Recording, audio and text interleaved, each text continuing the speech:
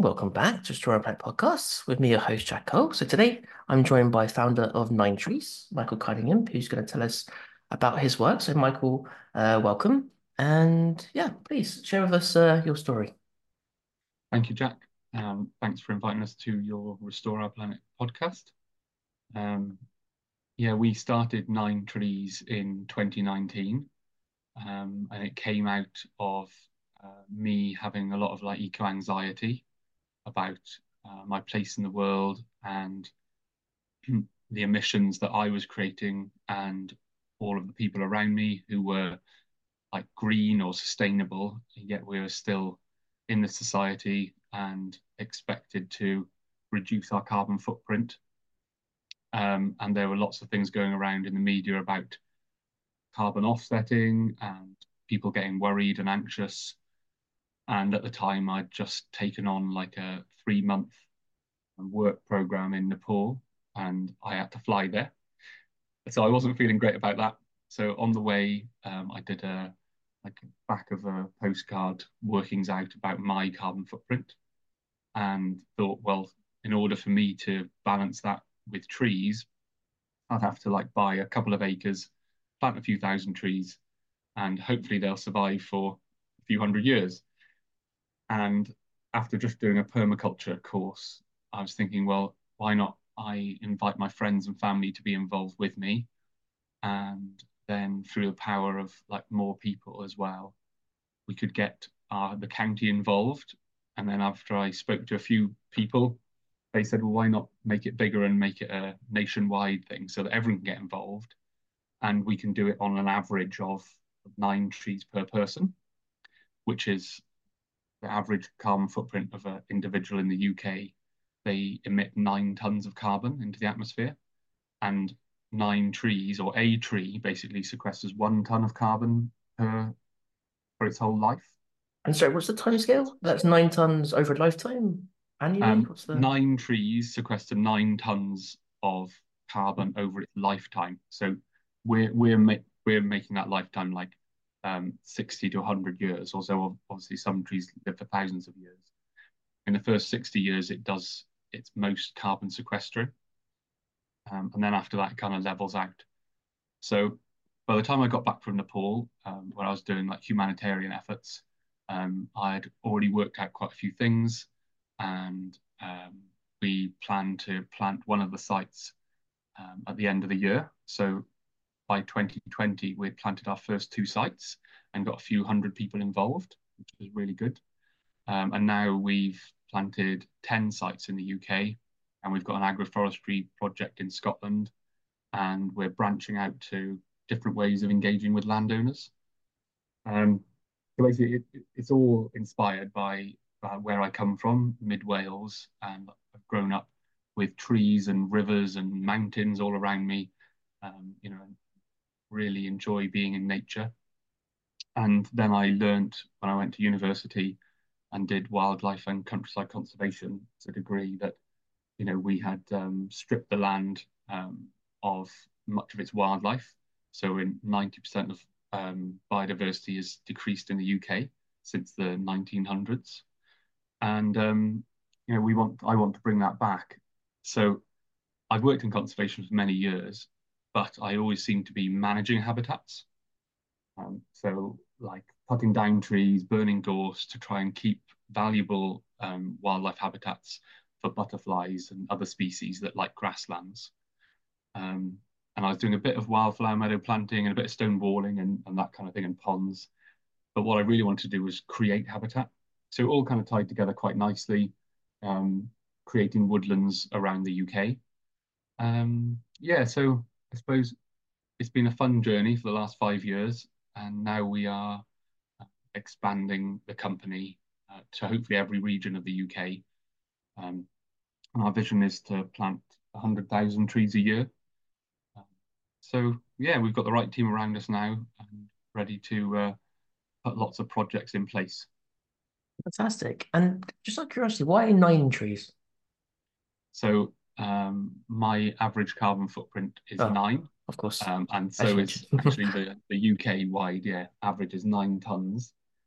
So We want to plant 9 trees per year. Obviously, we should have planted 900 trees if you're going to live till 90, um, like, I don't know, 60 or 100 years before you were born, but we didn't do that.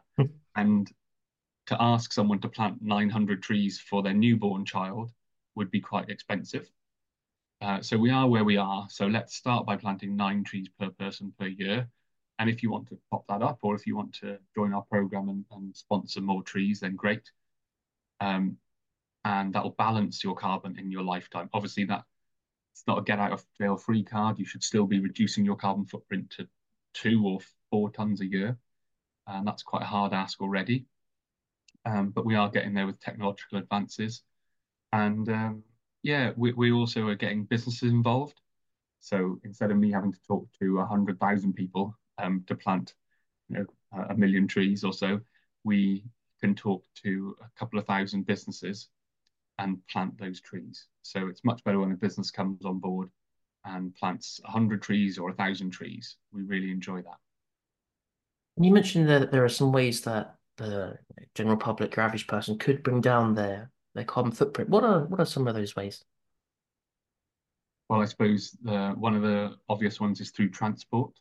And so driving less or using aeroplanes less, thinking about using buses or cycling is a lot better. The food we eat does have an impact on the environment. So trying to reduce your carbon footprint that way. And it doesn't mean necessarily reducing meat, it means reducing the most carbon consumption item in your fridge. So that could be milk, or it could be soya, it could be anything. So I'd really push for the government to put more labels of how carbon intensive your food is. And sometimes we ship things from like the UK or from Europe to another part of the world to get packaged, and then we ship them back. So I'm not just talking about our transport, I'm talking about the transport of goods. Um, yeah, and you know, things like renewable energy and heating your home or keeping your home warm, that has a massive effect on your bills and also your mental health and the environment. So if you want to do something for the planet and yourself, I'd say concentrate on your home and yourself and spread the message to your friends and family around you about, the easy things you found to do, and they might strike up a conversation about something that they've done that was maybe a bit harder, but has seen a really positive effect. Yeah, of course. And you mentioned there that sort of these strategies can help improve mental health. I'm just curious to know how that is exactly, how that works. Well, a lot of people at the moment are suffering from eco-anxiety, and that is quite frustrating because of the society and the world that we live in that has been created this way, and it's hard for us to get out of that. So, if you can do something positive for your mental health, you might be able to take your head out of the sand, and take another step towards reducing your carbon footprint. So that's part of what we do at 9 Trees as well. The main pillars are for biodiversity and for well-being and for rural jobs. And the biodiversity part is obviously creating biodiverse woodlands and nature reserves. And the well-being is that you get to visit the trees and watch hope grow. And you can take your friends and family, and if you're a business subscriber, you can take your clients and your staff, and that gives you a real sense of well-being, being in the field and walking around and hearing all the birds and seeing the little runs of rabbits and voles and things like that, and just being outside. So the other one with rural jobs. So as we expand across the UK, we want to use local contractors, and um, that supports also local ecologists and the green job infrastructure as well. Uh, Everyone in our team works in different cities and towns all over the UK, um, from like marketing, finances, and many other facets of the organisation. So yeah, we've got lots of different opportunities going and lots of volunteer opportunities in the business, but also in the field, and in events and helping us promote. So hopefully by doing volunteering as well, that's also massive tick box for the well-being. Fantastic. And you run the organization as a community interest company. Now, I think you might have touched on some of the aspects of how that works. I just wondered if you could elaborate a little bit further, um, how that is constructed and put into effect. Yeah, so as a community interest company, basically we are a not-for-profit organization. So any funds that come in, we spend on trees, stakes, and guards and the labor to do the work. And we also do all of the like about 50 stages before we even set foot on land. So surveying, mapping, and everything like that. And then after that, funds are spent on the organization or team, basically. And any money left over goes back to the kind of into a community pot, which engages local people to our sites in like volunteer days or educational days. And it also allows the money to be used for upskilling. So the upskilling of our own team, but also we've got a connection to nature where we can bring an expert to the field. And we've run this a couple of times already. And then we invite people to come along. And so the course might usually cost 80 to £100, but you kind of get an introduction to ecology. And so it could be entomology or botany um, or all kinds of things, basically. So we we are using that money not for profit, basically. It's to either help the company and the training and the skills of the team to make sure we are doing the right work, but also people are have that role progression and can go on to other work as well. Or it's to help fund community projects and educational projects um, in the counties that we plant, but also to help us outreach to festivals and events and engage people there in also mindfulness activities. Okay, and of course, you started, just go back to the beginning, you started, just your own ideas and you've grown over the past 5 years. I was wondering, what are some of the more, um, perhaps on like a policy level, if I could put it that way, some of the obstacles that you found in actually getting these things implemented? Have you found that the government is, I said government's quite a broad term, but like the state, if we can call it that, is it being a massive hindrance? Do you just see lots of problems with the way that the government is supporting sort of these issues, or do you find that they're quite helpful? How's that side of the work generally been? So really, we created 9Trees because there was a massive gap in how like for-profit carbon credits, but also government grant funding was being given out. And what we want to do is we want to see farmers, no matter how much land they own, um, and no matter kind of what practices they use on their land, that we can still get more trees on the ground um, and the right trees planted in the right place. So often for a landowner, they might not have necessarily the skills to plant trees, but often they do. They might not have the ability to fill in massive forms, and often they need coaching through that.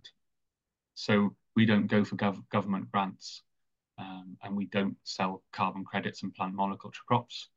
We have our own way, so any landowners can contact us to do hedgerows, shelter belts, plantations of 900 to 9,000 trees, as well as agroforestry projects. So we work alongside other non-governmental organisations and people like the Woodland Trust and RSPB and anything like that, so that if they can't put a tree there for some reason, then the landowner can come to us and ask for help in various ways.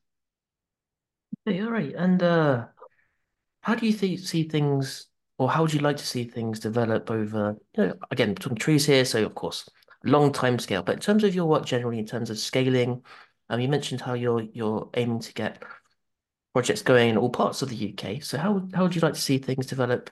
Let's start with short term. Next year or two. How are things Yeah. moving?